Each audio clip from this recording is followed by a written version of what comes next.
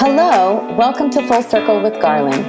I'm a leader in the DEI space and have spent 20 years of my career in human resources. I've been having meaningful conversations about career development with my friends and colleagues, many of whom are rarely heard on stages and podcasts.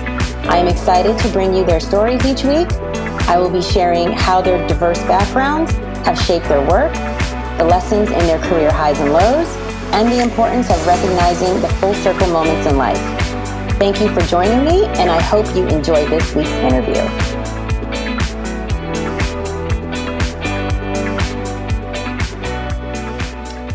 So, welcome to Full Circle with Garland. Today's special guest is the one and only Cedric Bobo. We met through, I feel like serendipitous. It was like I met you just reaching out because I heard about Project Destined over the summer and was super just excited about this idea of bringing real estate to life in the way that you do it with Project Destined.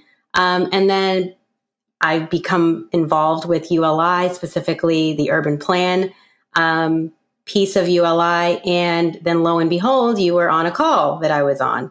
And then lo and behold, we find that we have some people in common and some organizations in common. And so I felt like the stars aligned for you and I to speak today. And so I'm excited to have you on because I believe what you're doing with Project Destined is amazing, but also just your background and what has shaped you and what has led you to do this has been, I think, a necessary story to hear. So happy to have you on today. No, and thank you. And there are no accidents. This is a happy accident, and I'm thrilled to have a chance to chat with you and tell our story, but also tell the industry story of how we're going to enhance diversity in the industry. So I'm really happy to be here. Thank you. You're welcome. So I usually start out my podcast about finding out a little bit more about you. So I understand, when we initially prepared for this, it was ownership and how ownership has been a key part of it's the upbringing. It shapes how you see things. Can we talk about how ownership has shaped you? Yeah, I mean, for me, it starts from birth in the sense of I'm from a small town in northern Mississippi. I think it's less than 10,000 folks if you round up. But I grew up in the shadows of a great grandfather who bought 100 acres of land in 1890. And, I grew up in the shadows of that. I mean, he, during a very difficult time period in our country's history, he was a landowner and built several businesses. And I grew up hearing stories about him from literally birth. And I frankly wanted to be like him. And so that was being an owner. I didn't know how to express that, right, in terms of how to achieve it for myself beyond, buying a piece of land in Mississippi. But that's what shaped me. So from the very beginning, I was really proud of that history. And it was a history that wasn't full of pity. It was full of, hey, this is my community and I want to own a piece of it. And I think everyone in my family sees themselves as owners, not victims. And I grew up with that mindset. So really, really important foundation for me. Okay. So when you look back on, having this history, what are the mantras or the things that you have come to kind of in the back of your mind, you think about, you live by, it's what drives you? I mean, for me, it's never be afraid to be afraid, right? I mean, I'm always nervous. I mean, I'm full, like the rest of us, I'm full of insecurity, certainly in the middle of a pandemic. But I've never been immobilized by my fear or my insecurity. If anything, it's sort of mobilized me to go and try and be great. And so I live by that mantra of I will not let fear stop me. I will not let other folks' expectations of me shape me. I have this kind of crazy self-reliance that I think comes from being in a family where, I mean, it was us against a storm or us against, some natural event that could put our farm at risk. And so I grew up, very much focused on the people around me who loved me. And I've never been really driven by people who don't like me. It doesn't really enter my world very often unless the goal is to try and let them know I'm still going to be successful. Yeah. So leaving Mississippi, and getting out into as they call it, the big city. What was that transition like? Because I know I've heard lots of interesting stories from folks when they, decide to leave home. I mean, for me, it happened in stages, and I think I was lucky that way. I mean, I grew up pretty sheltered in, northern Mississippi, Memphis, Tennessee. And then step one was I went to school in Knoxville, Tennessee, not a big city at all, but I was away from my home in a very different environment. Knoxville, Tennessee, East Tennessee is very different from the western part of our great state. But I got there, I found a community that really supported me. And then by my fourth year, I spent a year abroad at Oxford. Again, I went abroad. I went to very close to a big city, London. But I was in another small college town in Oxford, but I was a long way from home. And so I thought that was a really helpful transition. I played sports there, rugby in particular, and I got introduced to people who, again, in a small kind of community, I got introduced to lots of new things, which I think helped me adjust.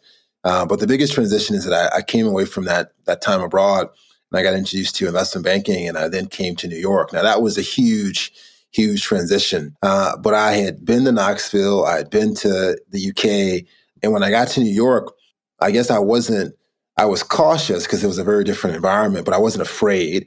And I was working so often that I could have been anywhere in the world. Like I never saw outside. But I think what changed me was that when I got to New York, I began to see the world of opportunity that was there. I grew up super sheltered. When I got there and I worked for an investment bank that covered private equity firms, I had never, in my mind, it had never crossed my mind, actually, that there were people in the world who bought things largely with other folks' money and earned a piece of the profit. And so that was the first real turning point, was like, wow, I've been sheltered. There's this whole world that if I can work hard, be disciplined, there's all this stuff that I could be doing that was never aware to me.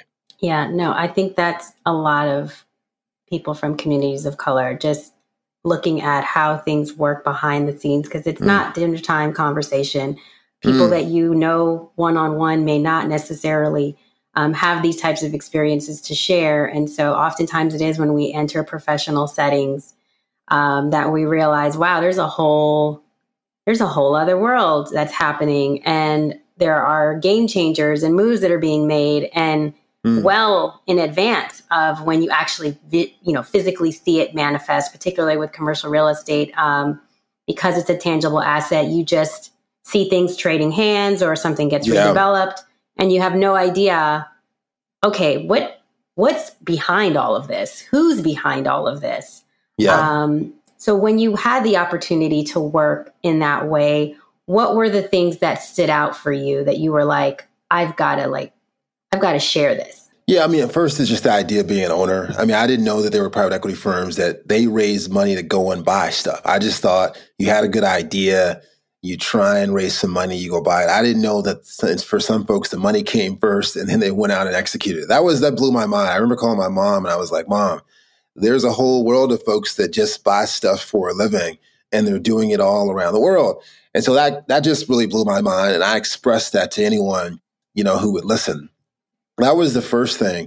I think the other thing that I was blown away by was that for the first time, having role models and mentors really meant something to me. And I would say both formal and informal. And I think the informal was more important than the formal, in that I began to call my mom almost every day with someone I met where I got a nugget of information. So I didn't concentrate my mentoring in any one person.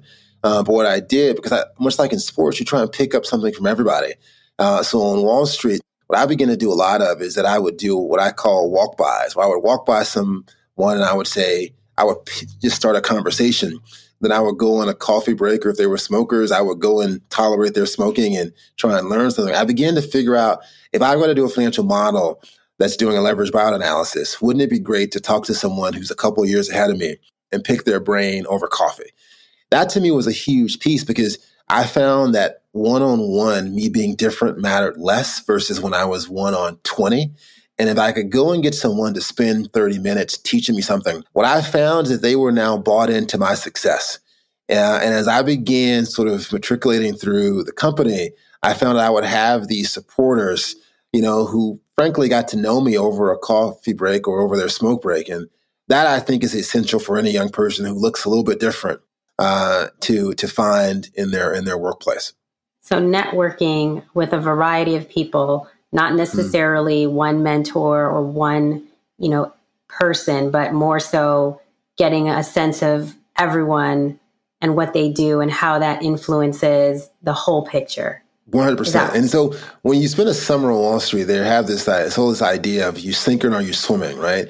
And so what I found is that, this is like an election, right? Where you got to go in and you got to get people who are going to be in a room to say, like, I spent time with that Cedric and he's all right.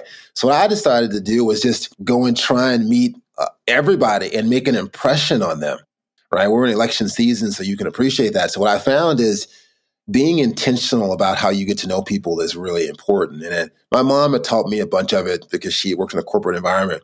And so what I did, and I still do it, is that I try and build a broad network in whatever I'm doing. I mean, look at Project Destined today. We don't have one big sponsor. We have 20 of them. And what I want is the industry talking about the way that we create customized experiences for every single partner, right? So whether it's Rick Clark or Brookfield or Jean-Marie Triton at Westfield, I want them saying, you know what, I talk to Cedric all the time and he's doing this for us. And so if you can kind of build that campaign, that momentum, the industry begins to say, hey, this is a place where we can go and partner and find talent. That's what I've tried to build throughout my career. Yeah, no, I totally agree with that. I talk to students every summer when they come for our internship program. And I said, you should be having at least 3 or 4 people that you're having coffee or you're just meeting with, because you're in here to meet people. You're in here to do the work, but you're really in here to meet people, because that is the huge part of this industry, is creating a network for yourself and them knowing you, something about you, not just, oh, this was an intern that we had this summer. Yeah. But if someone had to say, like you said, you're getting in a room and saying, oh, who stands out? If they remember you and your name and had a meaningful connection, they're definitely going to mention you. So yeah. And the other solid advice. And Garland, the other thing I'll tell you is that, and I still do it today, I wake up typically at 4:30 in the morning, is that I used to get to work really, really early so I could have lots of informal conversations. Because when you get to work at like 7:30 in the morning or 7 in the morning or 6:30, the folks who are in, it's weird. It's almost as though hierarchy doesn't matter pre 7 a.m. Okay, you're an early riser. Let's go talk about something. So what I found is a lot of the senior folks would get there really, really early, many of them because they wanted to get home early to be with their families. I used to get in really, really early so I could have those informal conversations. And now, ironically, I schedule Zoom calls at 5:30 in the morning. I send out texts and emails at 5 o'clock in the morning because the response is quicker. And I want people to know I'm up, I'm ready, and I'm ready to go. And I've just found that the ability to network early in the morning, engage with people, it sets an impression of what you're all about. Same with sports, by the way. Yeah, we're going to jump into your sports a little bit, because I think that there's so much. I mean, I wasn't a college level athlete, but I learned a lot running track for 3 years and cross country. I think there's something about athletics, whether it's, pushing yourself past your limit, cheering on your team, making something a priority and just sticking with it no matter how hard it is. And dedication, like work ethic. I mean, there's just so many things. So given, you have a background where athletics was a part of, shaping you, what were the things that you learned from athletics? Well, I think a lot of folks will tell you that it's, you just got to work really hard. And you and I both know that's an important element of it. It's the price of entry, but it's not the most important element. The most important element is working with intention and with a process. So what I learned from sports is that I went to the UK and I played rugby for the first time. I didn't grow up playing rugby, but I would study what the best players did, and I would replicate it. And so much of it was around a process. And when you tie process with long hours, you begin getting these amazing results, and it feeds on itself. So that's what I got out of it, which is that I can be, not well exposed to something like rugby, but I became a really good rugby player just because I think I outworked people with a process. Because I think just outworking people with no process means you could just be super inefficient. So That's what I learned. And then I used to study this guy, Jerry Rice, who was from Mississippi, who was obviously an incredible wide receiver. And what I used to love about him was that he would go back to Mississippi every summer and he would run those same dirt roads because he found that when you find inspiration, right, through adversity, right, and then you mix that with process and hard work, now you got something even more dangerous, which is that, like, you believe in your mission from the core.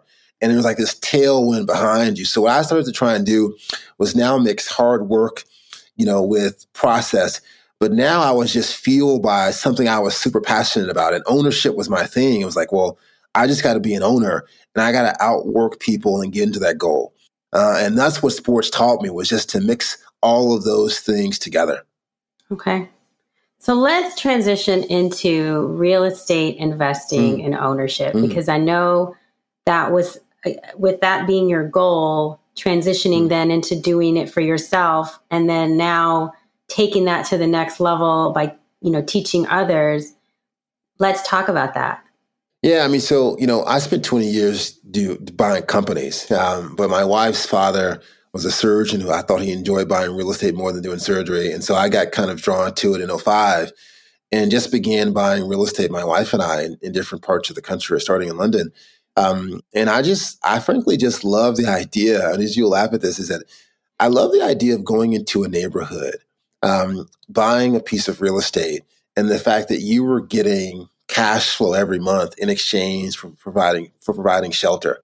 I've just never, much like the way I first heard about buyouts, I've never been able to escape the power of that feeling in providing shelter. And I just began to love the first of the month. I was like, Mom, it's the first of the month. Like, someone's paying me rent, helping me pay off my mortgage, and I still own it. And that still blows my mind. And so I kind of got addicted to that feeling. And I love buying companies, but I really love and have a passion for buying real estate. So again, it's the passion plus the hard work. And then in 2015, I left Carlisle and I began more formally doing it for myself, but I needed the passion to go along with it. I just couldn't do it with the idea of just making money. That wasn't enough for me anymore. And so I was with Deborah Lee and my wife at the BET Awards in 2016, and I saw this movie about Detroit and about how much development was happening there, but it didn't have a very diverse lens to it, despite being a Black city. And that's where I found the passion piece, which is that, like, I went to Detroit to buy real estate, but also to train students. And here's what I found, Garland. I found that anyone can go into Detroit and buy real estate. That doesn't give you an advantage at all. When you go into Detroit and you're buying real estate, but you're training the next generation to follow in your footsteps, everyone wants to support you. So, like, the same way you and I talk about we're seeing each other more often, I find that people were being placed in my life, accelerating what we were doing, because we had this purpose to our work. And again, that purpose plus the hard work, I found really powerful. So it started in Detroit, and then it just began to scale really quickly, because when someone said, come to our city and bring Project Destined, what they got was me trying to find ways to invest, but also training folks in the community to do it. And so I've just found that formula to be one that's really powerful. And if I'm honest, distinctly different from buying companies. If I go and buy a company in Michigan, it doesn't mean that, like, I'm doing a ton of good for the community because I'm just collecting dollars from selling widgets. But when you go and you buy real estate, you are firmly part of that community, and they want people who are doing our kind of work there. So I've seen this sort of exponential growth in our work because I think people like having us around and doing this work. Yeah, no, it's so true. I think, the idea of teaching someone how to fish so that they can eat for themselves versus just giving them a fish, right? And I think that's a big part of what you're doing, is demystifying a lot of it, because I think a lot of it is just unawareness. Nobody is aware. And once you realize how it works, you're like, oh, wow, this is, one, it's really cool. Two, it's not as hard as I thought. And three, I can freaking do this. Like, I can totally 100%. do this. Please finish. My apologies. No, yeah. And that's, I think, what excites me the most about what you're doing. And the demystification is multiple levels, right? When we first did our program in Detroit, we would have 15 and 16-year-old students. Then we would have parents sit in because they see development happening in Detroit and they don't know how to participate, right? And so I saw the demystification for students, right? For parents. And then to me, the best part was that we would have folks who were in the real estate industry and they were service providers, right? But they wanted to become owners. And so what I began to see is that what I was teaching more than real estate is I was teaching the mentality of owning real estate. Because I think in some ways, and it's because of some of our country's history, we don't necessarily believe sometimes that we're meant to become owners, right? And so I think in some ways, when I came into the community and I said, hey, I'm not from Detroit, but I'm going to own in Detroit, I think that mentality was in some ways infectious. And then we backed it up with teaching them the process to do it. So I didn't just fill you with hope and walk away. I was filling you with this idea of becoming an owner. I was doing it with 15 and 16-year-olds, but I was using language that resonated with adults. And so I think what people saw was like, hey, you're demystifying ownership at scale, starting with young people, but really it's also meant for their parents and practitioners who may not see their own place yet in becoming an owner. And if I'm honest, that's, I think, our contribution to real estate is that we're teaching people how to think like owners, no matter where they start in real estate. That's what our contribution is. That's what I hope it will continue to be. Okay. We hear a lot about equity and access to capital. What do you believe are kind of ways we can solve this, or just what you have, been trying to teach in how to solve this? Yeah, so we're teaching. So we have our first accredited course, at Lehman College CUNY in New York, and we're doing it in partnership with the amazing Patrice Darrington, who leads Columbia's MS Red program. And we're teaching this course. It's largely students from the Bronx, and we're teaching them using live deals. And one of the students said, "Well, this course is great, but when I leave, I don't have access to capital." And what I said to them is that whenever someone says to me they don't have access to capital, what I say to them is that you don't have access to people who have capital, because that's the key to raising money, is that the first person who gives you money to go into a deal is likely going to be someone who you know from a prior life, because they're going to give you the benefit of the doubt. And most people start with that, right? Whether you're, Rick Clark at Brookfield, or whether you're other players, they probably started with someone giving them a shot on goal, right? And maybe they hadn't earned it yet, but they had a reputation that they were building. So I always tell students, like, you got to use this period in my course to build your own network with people who have access to capital. And so one of the things that we do when you're going through our competitions is that we also run social media competitions where you're amplifying and telling your story through social media. And I'm really encouraging you to connect with the network, because the best thing to do with our course is to use it to meet the Rick Clarks, the John Maries, the Chad Treadways, meet all these folks. And then the world has a lot of capital, not enough good ideas. So when you have that good idea, you've now got friends like Rick and Chad and John Marie who will give you a listen because you've come through a program they supported. And now I've given you, to me, the most important thing beyond the mentality is access to people who have a reputation for raising capital. And now that can become your network. So to me, the equity and inclusion piece to our work is helping you build a language and the network. So when you have that great idea, you can actually execute it with friends of Project Destin. Oh, that's money right there. That's everything. I love it. It actually is money. I hope. Yes. So I'm a big reader, and I always ask people what they are reading, or a book that they have read that was inspirational or game changing. What is that for you? Yeah. I mean, the book that changed everything for me was when I was a senior in college. I had just done a summer on Wall Street, and someone turned me on to this book by Reginald Lewis, Watch It, Why Guys Have All the Fun. And I remember, I was so proud because one, he was an owner, right? He had bought Beatrice Ltd. But I was also just driven by this, how he outworked people, and how he was. I've always thought that, I'm not going to allow you to stop me. And what I thought about Reginald Lewis that was so inspiring is that, like, he was just relentless, that it was just better to join him than just to get in his way. And so that book really changed things for me, because I was like, wow, this guy, he was a Harvard law student, lawyer, but now he was buying companies. So nothing about his pedigree suggests that he was going to be a buyout guy, right? But he was just so driven to do it that he did it. And I've also always thought like, I've got to be that person at everything I do to where it's just easier to help me because I'm not going to stop calling. I'm not going to stop competing. You might as well just try and help me out just so I can move on to somebody else. Right. And so that book really shaped things for me because he was just relentless and I want to be known for being just as relentless. Great book. Like great answer. That book, that's like a treasure. I don't think a lot of people know about that book. I remember I learned about that book a few years ago and I was like, what? This should be one of the, top 10 in my opinion. Yeah. It's incredible. Yeah. So let's talk about Project Destined and, what you've done, some of the partnerships that have come out of what you've done. This is your time to shine. Yeah. I mean, for my partners to shine, obviously the first big break we get is that, hey, Deborah Lee, I visit her and she shows this incredible movie that's so impactful. BET has been a platform for so many folks. She's probably surprised it was a platform for building a real estate, endeavor. But that was the first big break that we got. The second big break was probably A-Rod and J-Lo. I tell people all the time that when I met A-Rod backstage, he was like, let's do this together in Miami.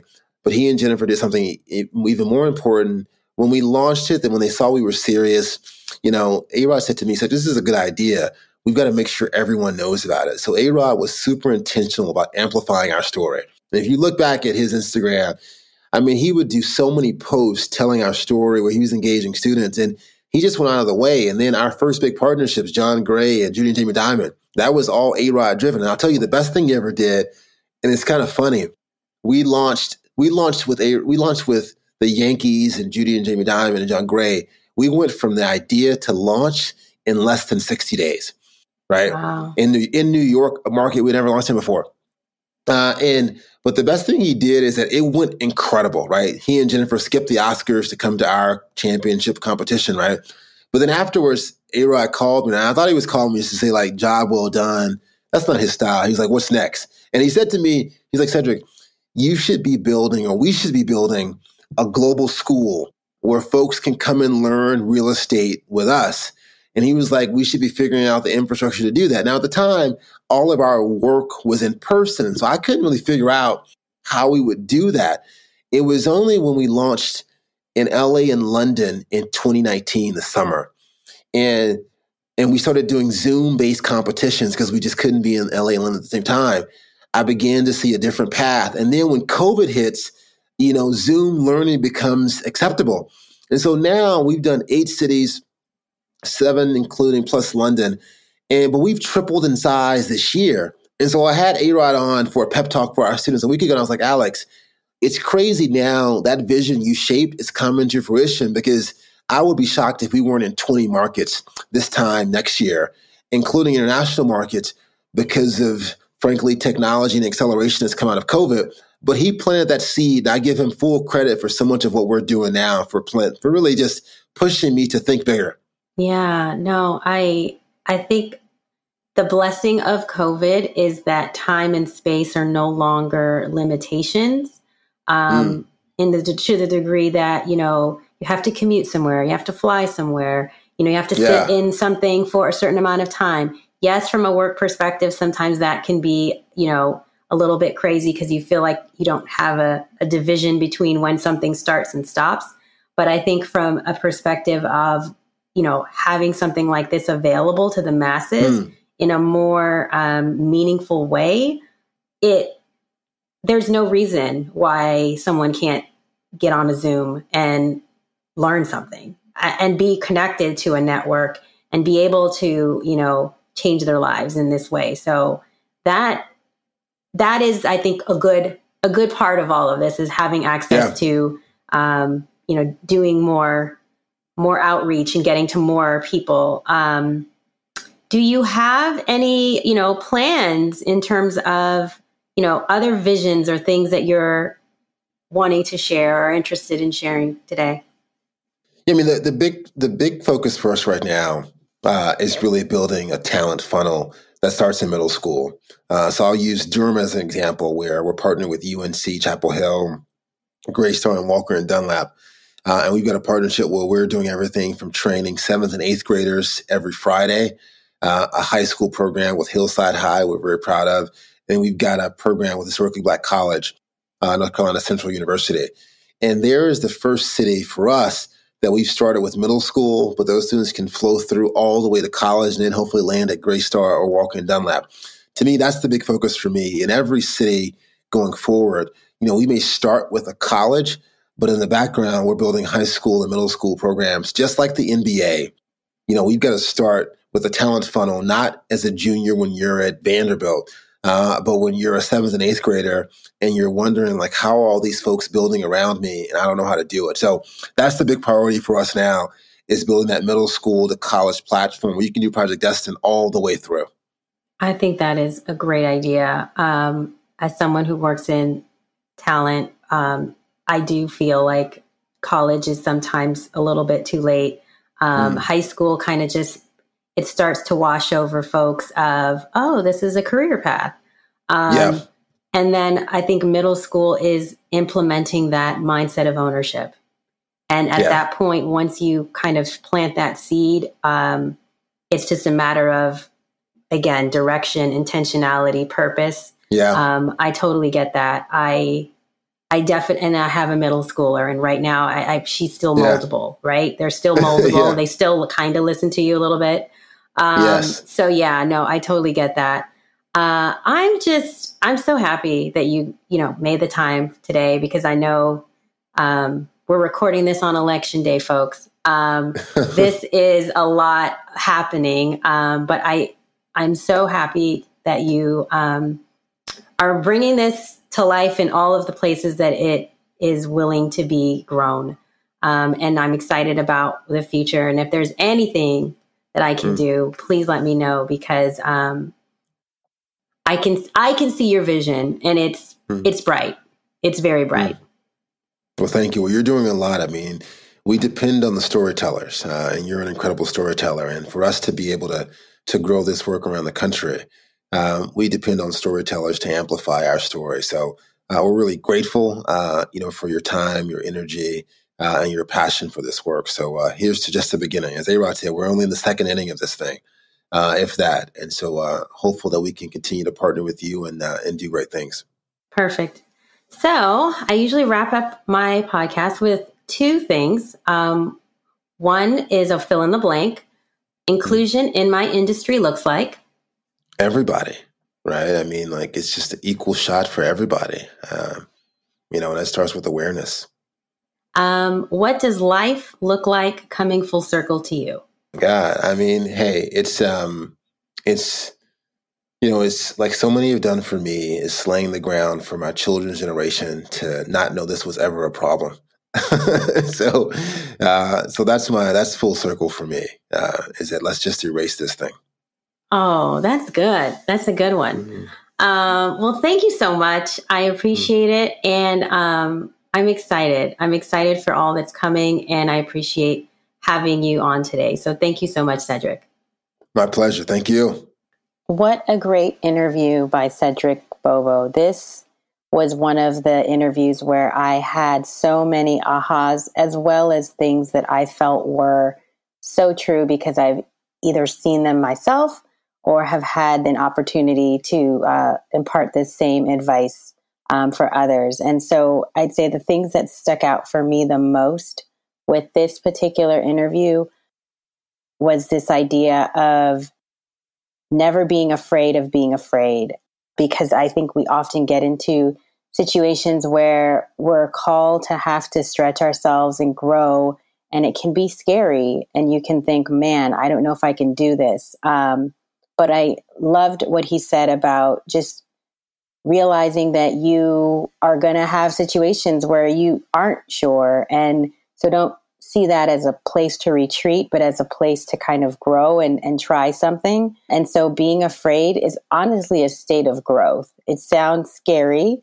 but once you do it, you end up realizing you've grown from it, whether a lesson learned, a skill acquired, something that you didn't know that you had within yourself that has shown up. So lean into the fear instead of freaking out and retreating. It's really about growth and how you show up within that growth.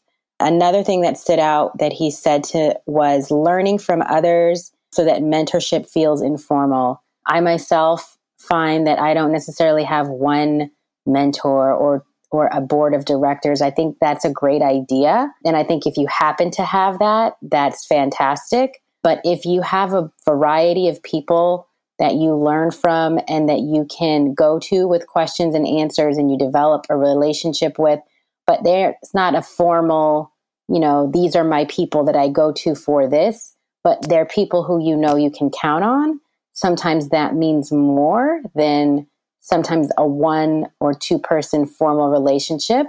Because the thing with mentorship, it has to feel organic and natural. Anytime it starts to feel contrived or forced or very transactional, it starts to, I think, erode some of the efficacy of it, of the reason you have this relationship. So learning from others up close, I think, is really a great opportunity to also see the bigger picture of what you're doing. What I loved about what he said was he gets to work early so he can, have that informal time.